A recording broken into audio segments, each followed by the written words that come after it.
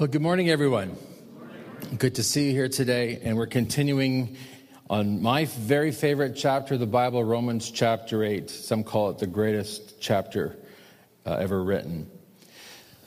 Recently, I was talking to my dad, and he was telling me a little bit about his evangelistic efforts. He invited some of his neighbors to come to church, not at the same time, separately, and here's what he discovered. He talked to the neighbors on the one side and asked if they would come to church. And their question was, is this born again? Are you born again? And my dad said, well, yes. Oh, okay. And that was the end of the discussion. And then on another day, he did the same thing. It asked the neighbor on the other side, would you be interested in coming to church? And his response was the same. Are you born again? Now, with further discovery, further research, my dad's a researcher, as you know, he discovered that the question, are you born again, is a question that is often asked by people who perhaps come from a Roman Catholic background. And the reason they ask, is a church born again, is because they equate the term or the expression born again with that which is evangelical or Protestant or Pentecostal, whatever you want to call it. It was Billy Graham that really put the push on many years ago to be born again. And so in their minds, any church that talks about being born again or is born again is not the true faith. Now that's interesting, because if you read in John chapter 3, verse 3, when Jesus was asked, what must you do to inherit eternal life? What does he say? He says, you must be born again. This morning, I want to talk to you about what that means. I want to remind you that life in the Spirit is a life that is all about being born again, being a brand new creation, a brand new creature. In other words, who you are now, if you're a Christian, is not who you used to be before you became a Christian. This is what life in the Spirit is really all about. God has adopted you. He is our Father. He has adopted you into His family, and you now are a new creation. He has become your Father, and you have become His child. This is life in the Spirit. You're a new person. You're not the person you used to be. Whereas before you were part of and you belonged to a blood family, now you belong to what we call a spiritual family. It's the family of God. Look at this passage of Scripture from Romans chapter 8, verses 15 to 16. And it says this, so you have not received the spirit that makes you fearful slaves. Instead, you received God's Spirit when He adopted you as His own children. Now we call Him Abba, Father.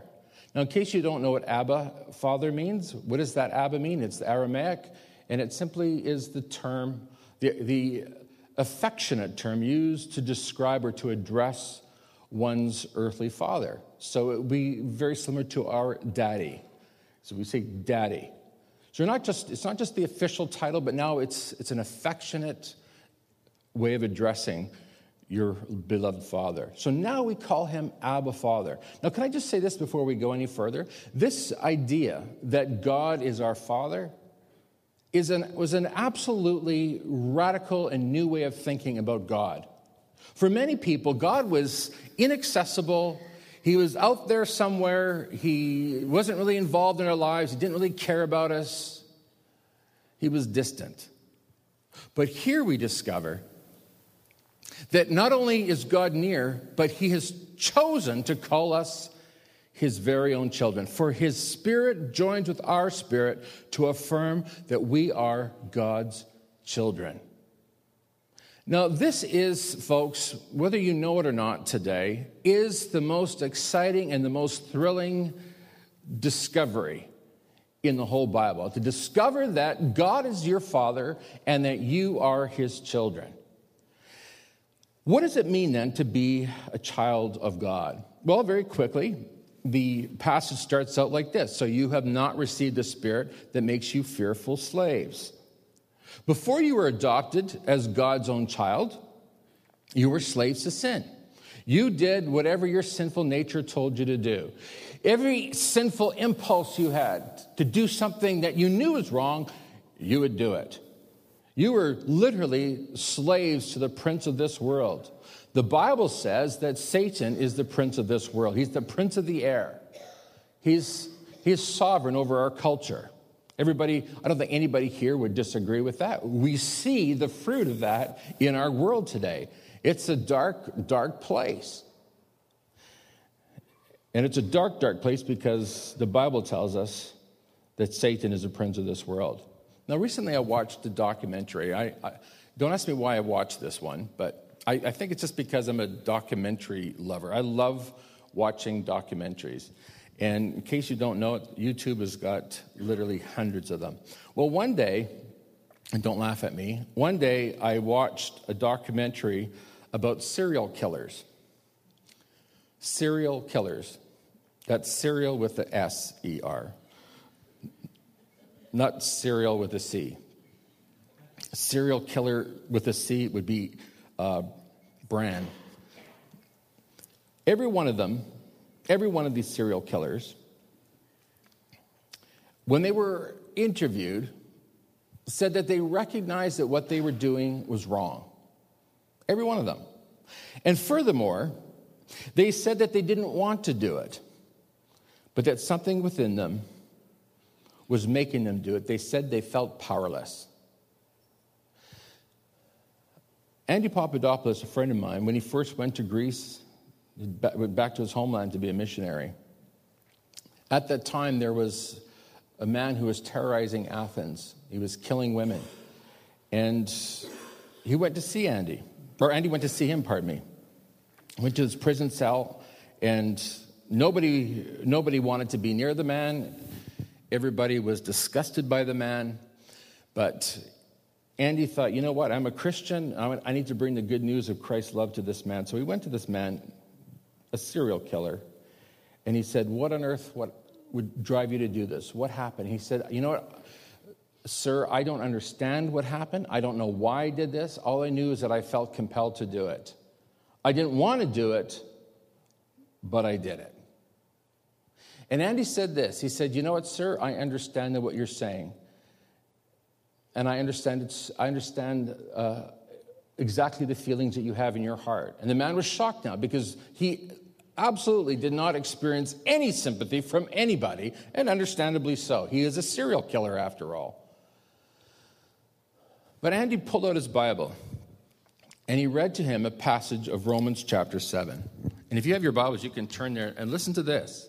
And here's what I'd like you to do, is when you see or hear something that resonates with you, you could just throw in a little amen there. But listen to this, because in this passage in Romans chapter 7, the Apostle Paul describes not just serial killers, but he describes everybody in this room. Amen. Thank you. Now, you know, you didn't come to church this morning to hear the pastor say that you are in the same level as a serial killer. And I'm not suggesting that we have any serial killers here today, and if we do have any, would you let me know? But here's what we all have in common. Listen to this. Paul says, I don't really understand myself. Yeah, I don't really understand myself. For I want to do what is right, but I don't do it. Instead, I do what I hate. But if I know that what I'm doing is wrong, this shows that I agree that the law is good. So I am not the one doing wrong. It is sin living in me that does it. Oh, did you hear that? It's sin in you that's doing wrong. He goes on to say this. And I know that nothing good lives in me, that is, in my sinful nature. I want to do what is right, but I can't. I want to do what is good, but I don't. Can anybody relate to this? I don't want to do what is wrong, but I do it anyway. But if I do what I don't want to do, I am not really the one doing wrong. It is sin living in me that does it. Verse 21. I have discovered this principle of life, that when I want to do what is right, I inevitably do what is wrong. I love God's law with all my heart, but there is another power within me that is at war with my mind. This power makes me a slave to the sin that is still within me. Oh, what a miserable person I am. Who will free me from this life that is dominated by sin and death? Thank God the answer is in Jesus Christ our Lord. So you see how it is. In my mind, I really want to obey God's law, but because of my sinful nature, I am a slave to sin.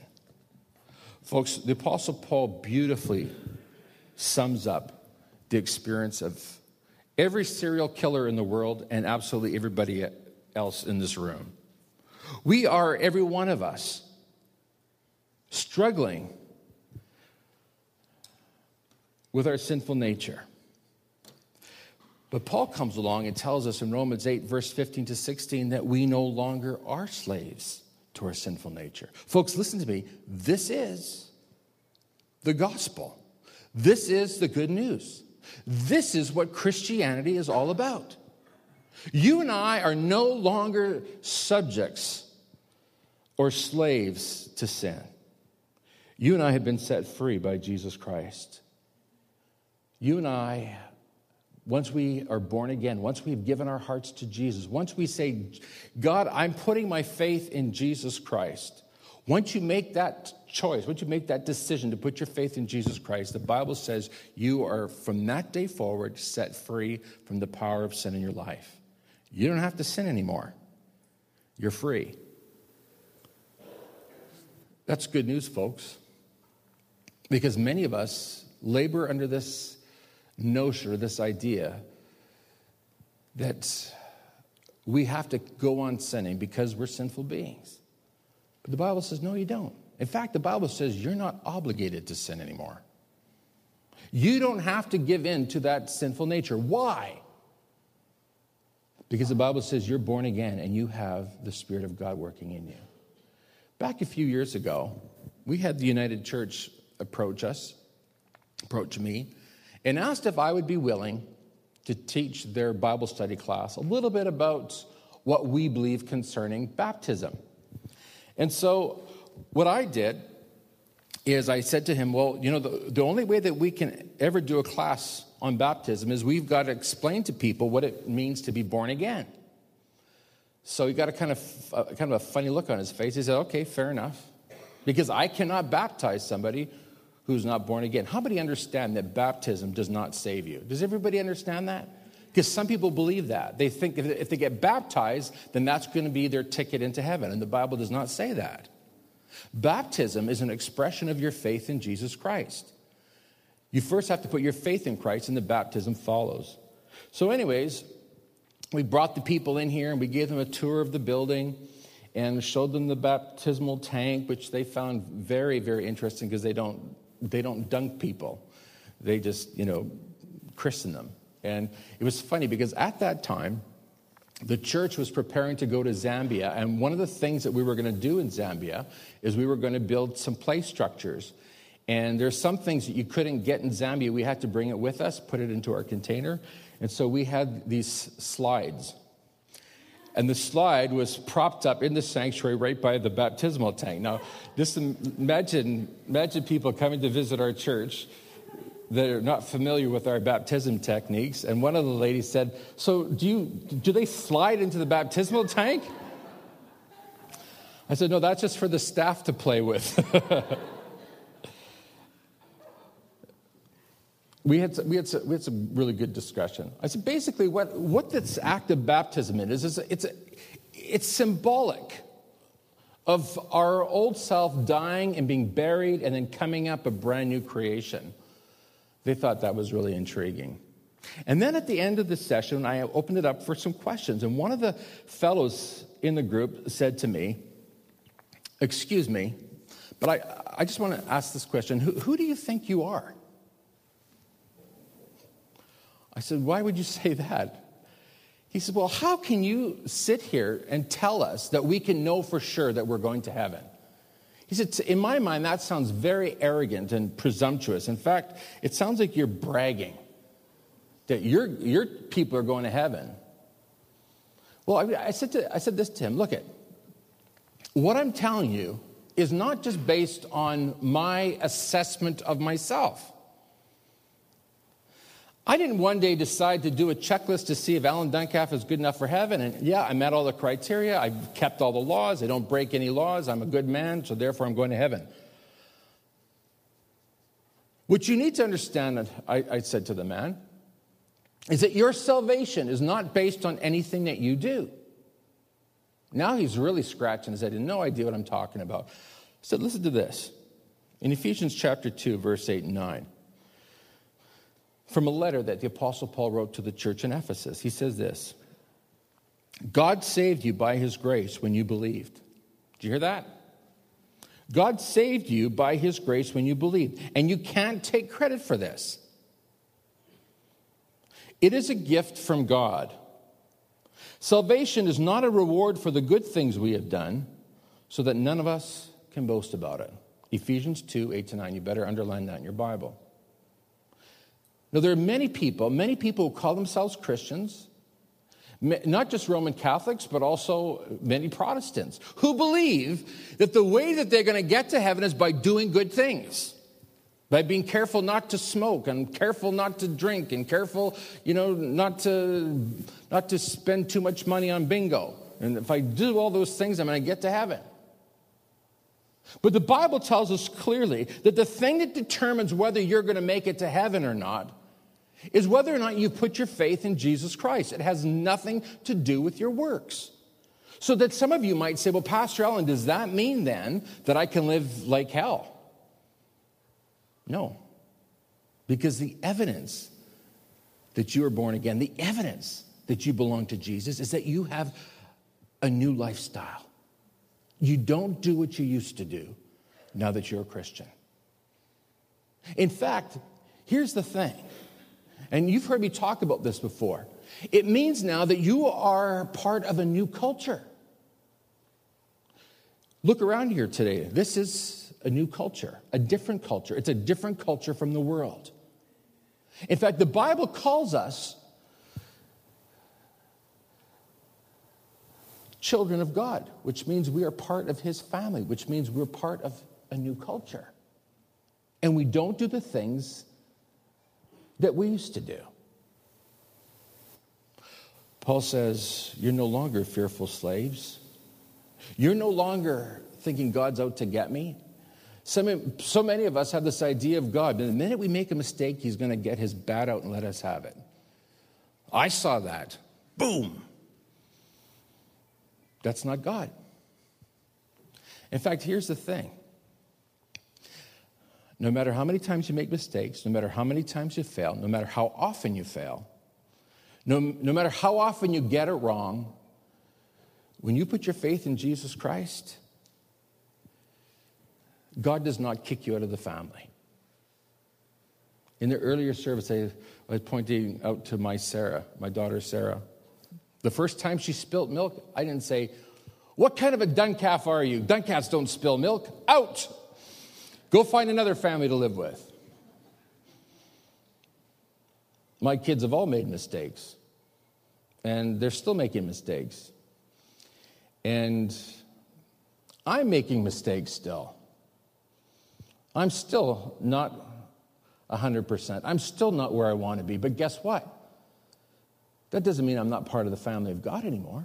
It doesn't mean that God has kicked me out and said, you're not worthy to be in this family. What makes me worthy to be in this family is Jesus Christ. And that I put my faith in him. So when God looks at Alan Duncalf, he doesn't see Alan Duncalf. Whew. Thank God he sees Jesus. I'm not a slave. I'm not a fearful slave anymore. I'm not afraid of God anymore. I don't think to myself, man, am I getting it good enough? Am I doing enough for God? Am I pleasing God enough? So many of us right now live defeated lives. We don't live that victorious Christian life because we always feel that we're not good enough. So let me just set the record straight right now. You're not. You're not good enough.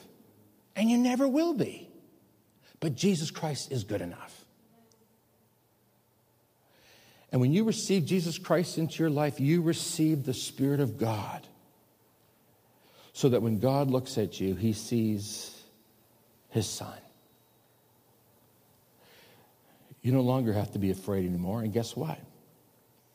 You are no longer under the power of sin anymore. When the devil tells you or tempts you to do what you shouldn't do, you say to him, no, I don't have to do what you say anymore because you're not my boss.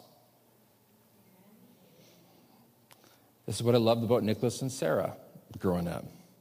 Nicholas would say, Sarah, load the dishwasher. And she would say, no, you're not my boss. You've said this yourself, haven't you? No, you can't tell me what to do. You're not my boss. Guess what, folks? You can do exactly the same thing with the old devil. You can say, no, I don't have to do that anymore because you're not my boss. Now, those of you who have not put your faith in Jesus Christ, you can't do that yet because he still is your boss. But if you put your faith in Christ and you've asked Jesus into your life, he's become your new boss, and now you are under the power of the Holy Spirit and not under the power of sin. Someone say hallelujah, please. Yeah. Folks, this is the gospel. This is the good news. This is what a broken and hurting world needs to hear and wants to hear. They want to know that they don't have to go on the same old ways and the same old patterns and the same old paths, but they can be free. No longer slaves to sin, but set free. You received God's Spirit when he adopted you as his own children. You're not slaves to sin anymore. Now what you are is children of God. There's this notion that we're all children of God. You've heard people say that. It's a very sentimental mishmash. We're all God's children. Well, guess what? We're not. That's what the Bible says. It's not just me being a nasty old pastor here. The Bible's clear about this. We're not all children of God. The only people who can say that they are children of God are those who put their faith in Jesus. In fact, the Bible says that before we put our faith in Christ, we are enemies of God. How many know that? I really see this at funerals. When people who have lived their whole life without any thought to God, they come to the funeral and everybody's talking about, oh, we'll all be in heaven, and we're floating on clouds playing harps, and we're all God's children. And the fact is no, you're not. Now, this really sounds harsh, and I'm not trying to be harsh this morning. What I'm trying to tell you is the truth. As much as you want to hear the truth from your doctor when you go to him, you want to hear the truth from your pastor when you go to hear him speak, right? Or would you like me to tell you lies? Or would you like me to tell you what's going to make you feel good? I'm going to tell you the truth that will set you free. You received God's Spirit when he adopted you as his own children. The only ones then who can call God Father is the one who's been adopted by God.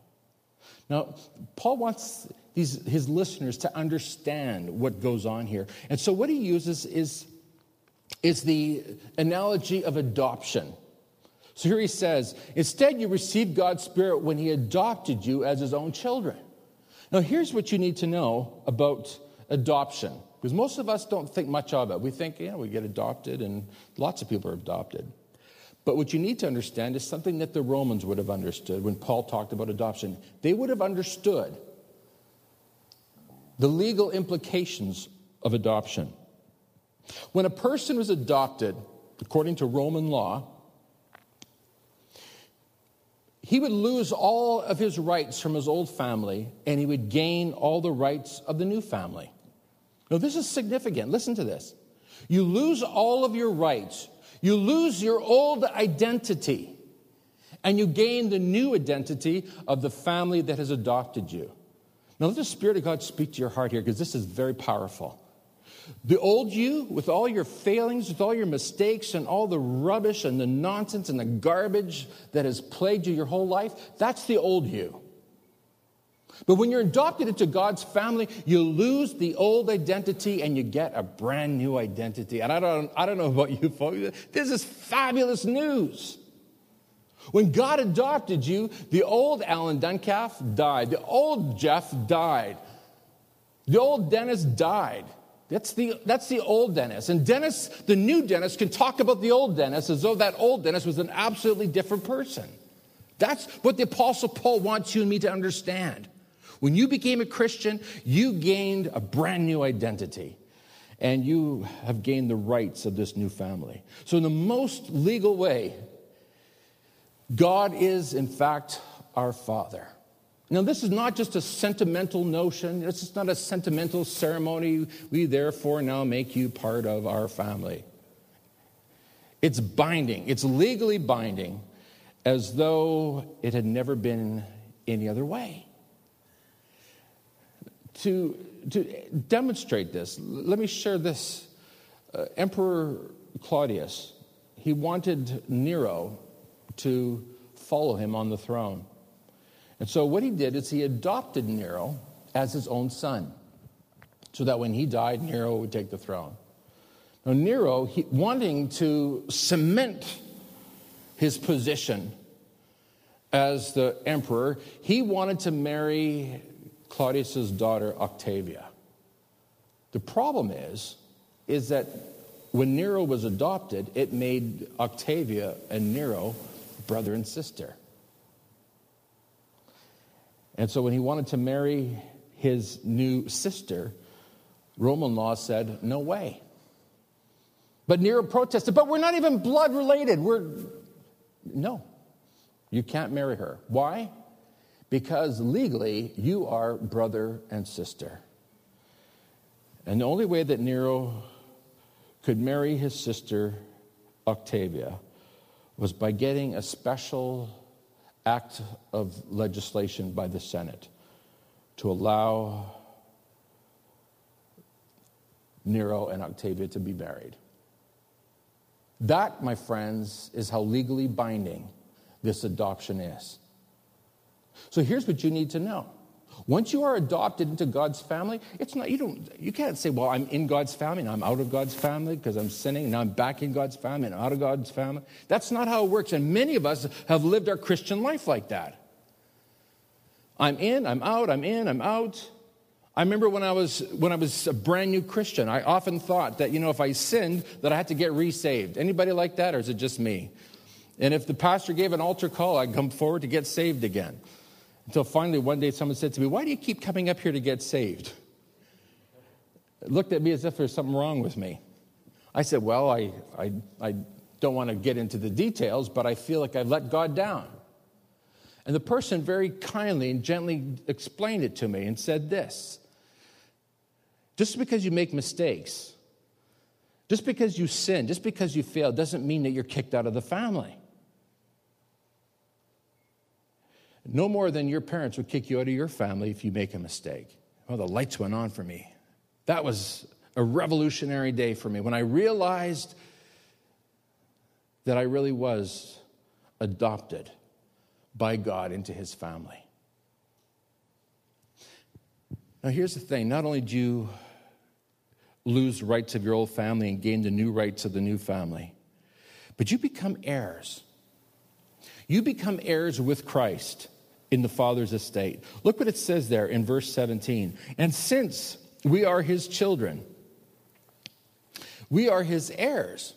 Does everybody know what an heir is? An heir is somebody who inherits from the estate. And in this case, we're saying that we inherit from God, from his glorious riches in Christ Jesus.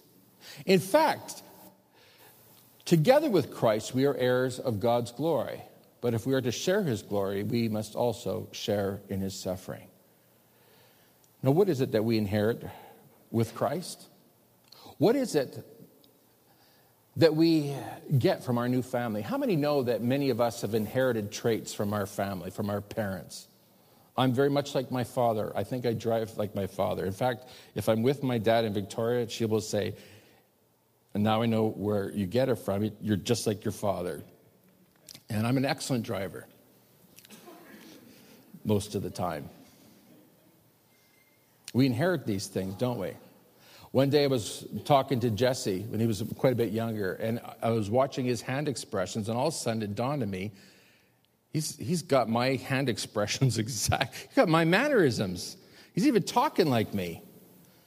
Where did he get it from? He inherited it. But look at this. You're part of a new family.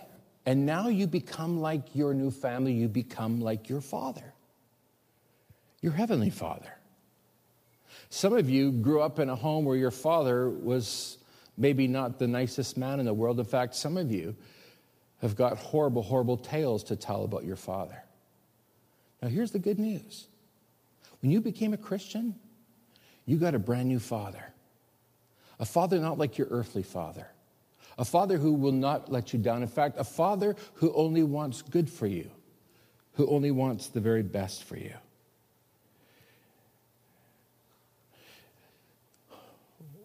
What do we inherit? Now, this is going to maybe rock you a little bit, maybe not. It should. Because here's what I know about everybody in this room today.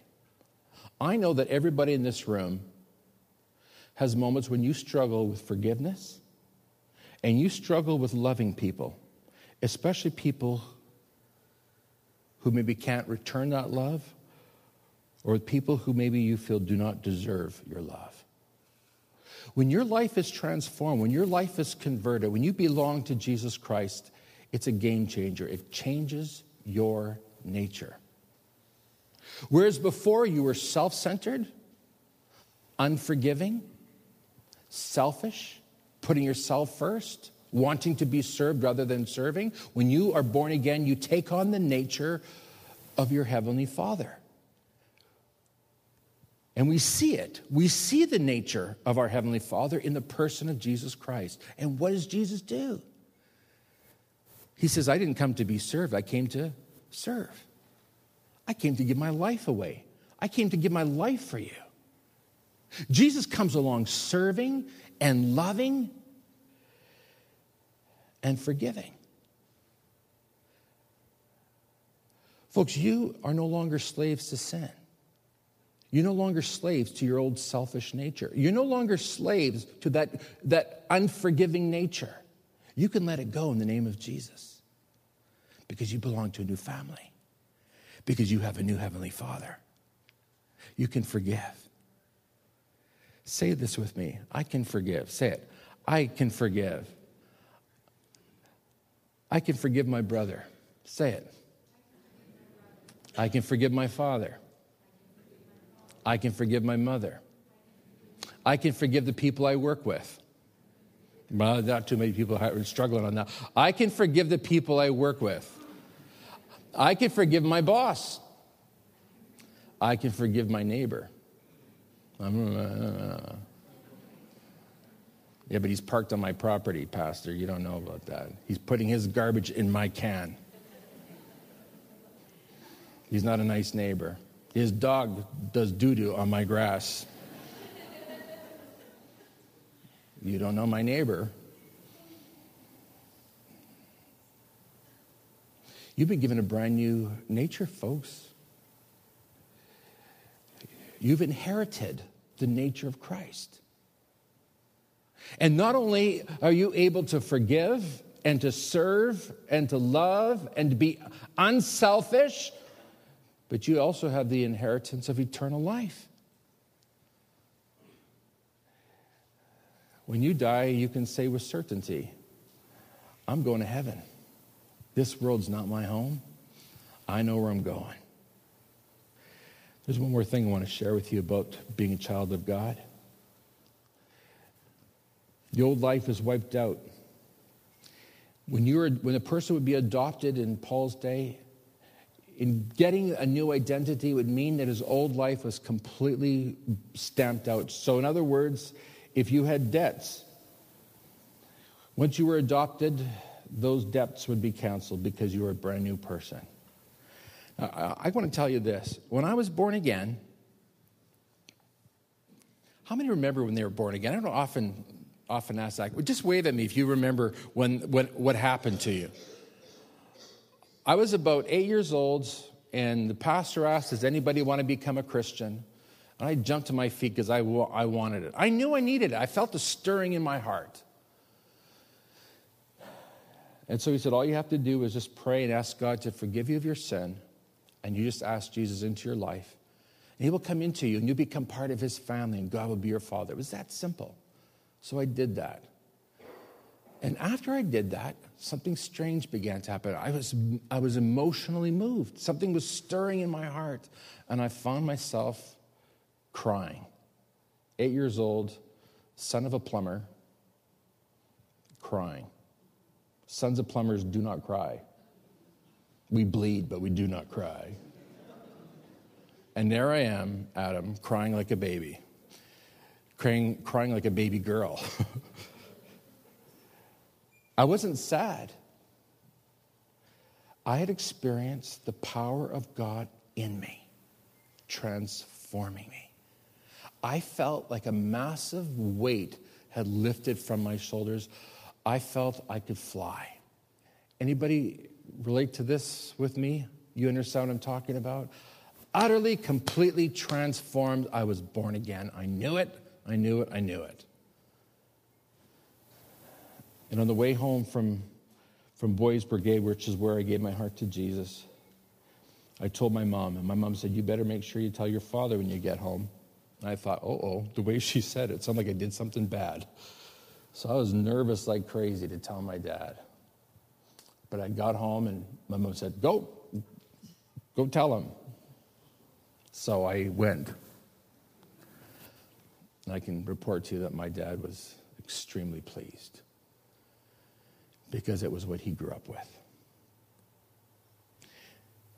My life was transformed. I got a text this morning, actually an email, and it's an email that goes out to thousands of people. And this email, it's called Goals on Track: 8 strategies that will make you more productive. I just got this just an hour ago. And it tells me the 8 strategies that will make me more productive. Do you know what I thought of? I thought so many churches are like that email.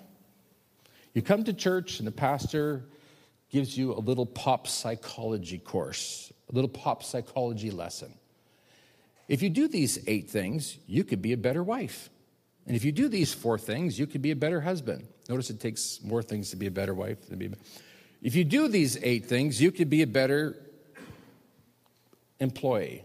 And if you do these 3 things, you can be a better basket weaver. If you do these 8, in other words, the transformation that takes place in your life is just dependent upon you doing 8 or 3 or 4 or 9 or 12 things. Can I tell you something right now? The thing that's going to transform you is not by your pastor telling you the 8 things that you can do to have a better marriage. What you need is the power of the Holy Spirit to work in you, to transform you, to renew you, to quicken you, to strengthen you, to enable you to live this life that God has called you to. You don't need a checklist. You don't need a list of things to do. What you need is you need the power of God to work in you. Folks, this is what makes this message, this is what makes church different from anything that the world has to offer, because what I'm offering you is something that is supernatural. It's from God. It's not from if you've ever seen my library, I've got thousands of books. It's not from my library of books. It's not from my imagination.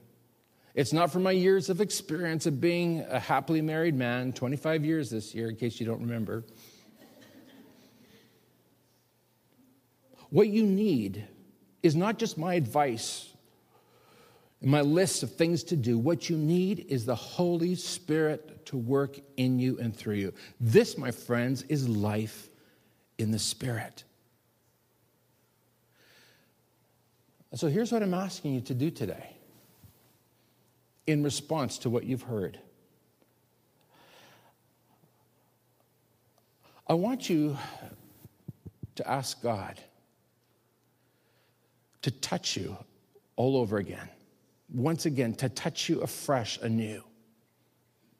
And if you've been living your life sort of religiously, just going through the motions, you need to be reminded this morning that you are God's child, and He's your Father, and He loves you, and He wants to work in you and through you to make you more like Jesus.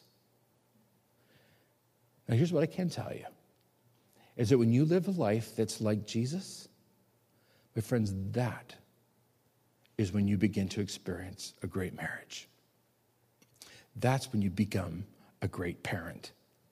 That is when you become the best at your career. That's when you begin to move up the career ladder of success.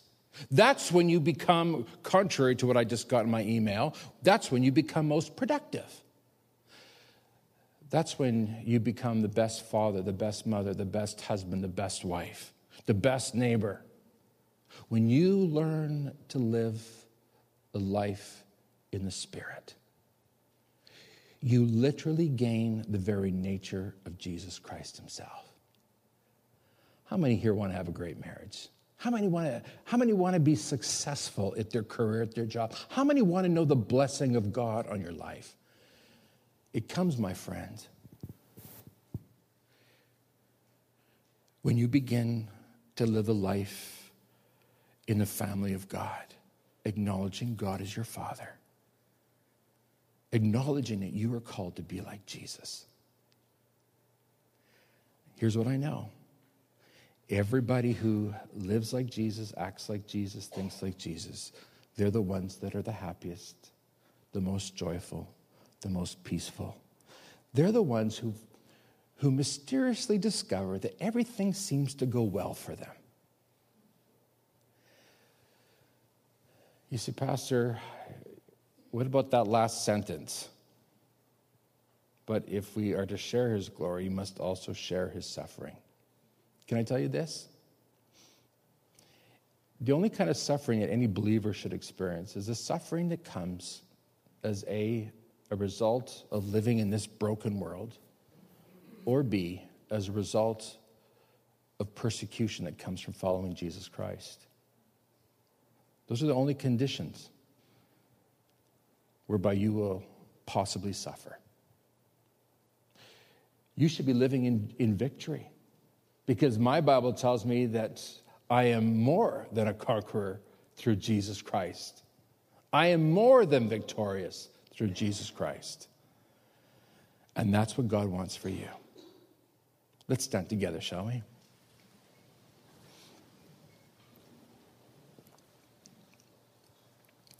Father, we're just so grateful today to say, Father, we acknowledge today, God, that you love us and care about us. And you want us, oh God, to experience the fullness of this relationship with you. God, some of us, we must confess, we must admit, have grown fearful, and we feel that we have failed you, and that somehow you're angry at us and that you've rejected us. But the fact of the matter is that this is just a lie from the pit of hell. You love us. We're your children. You'll never abandon us. You've called us your very own. You've embraced us as your own. It's true, there's times when we must be disciplined by you because you are our Father. But we know that at the end of the day, you love us more than anything or anyone in this world. You love us beyond our wildest dreams, beyond our comprehension. You love us, you love us, you love us. So help us now, we pray, to recognize that the old person's dead and that we are a brand new creation in Christ Jesus. We belong to you.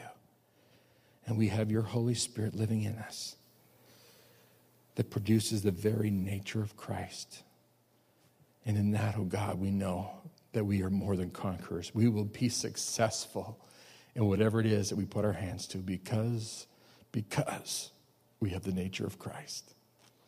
And so we pray these things in Jesus' name. And everyone said it with me? Amen.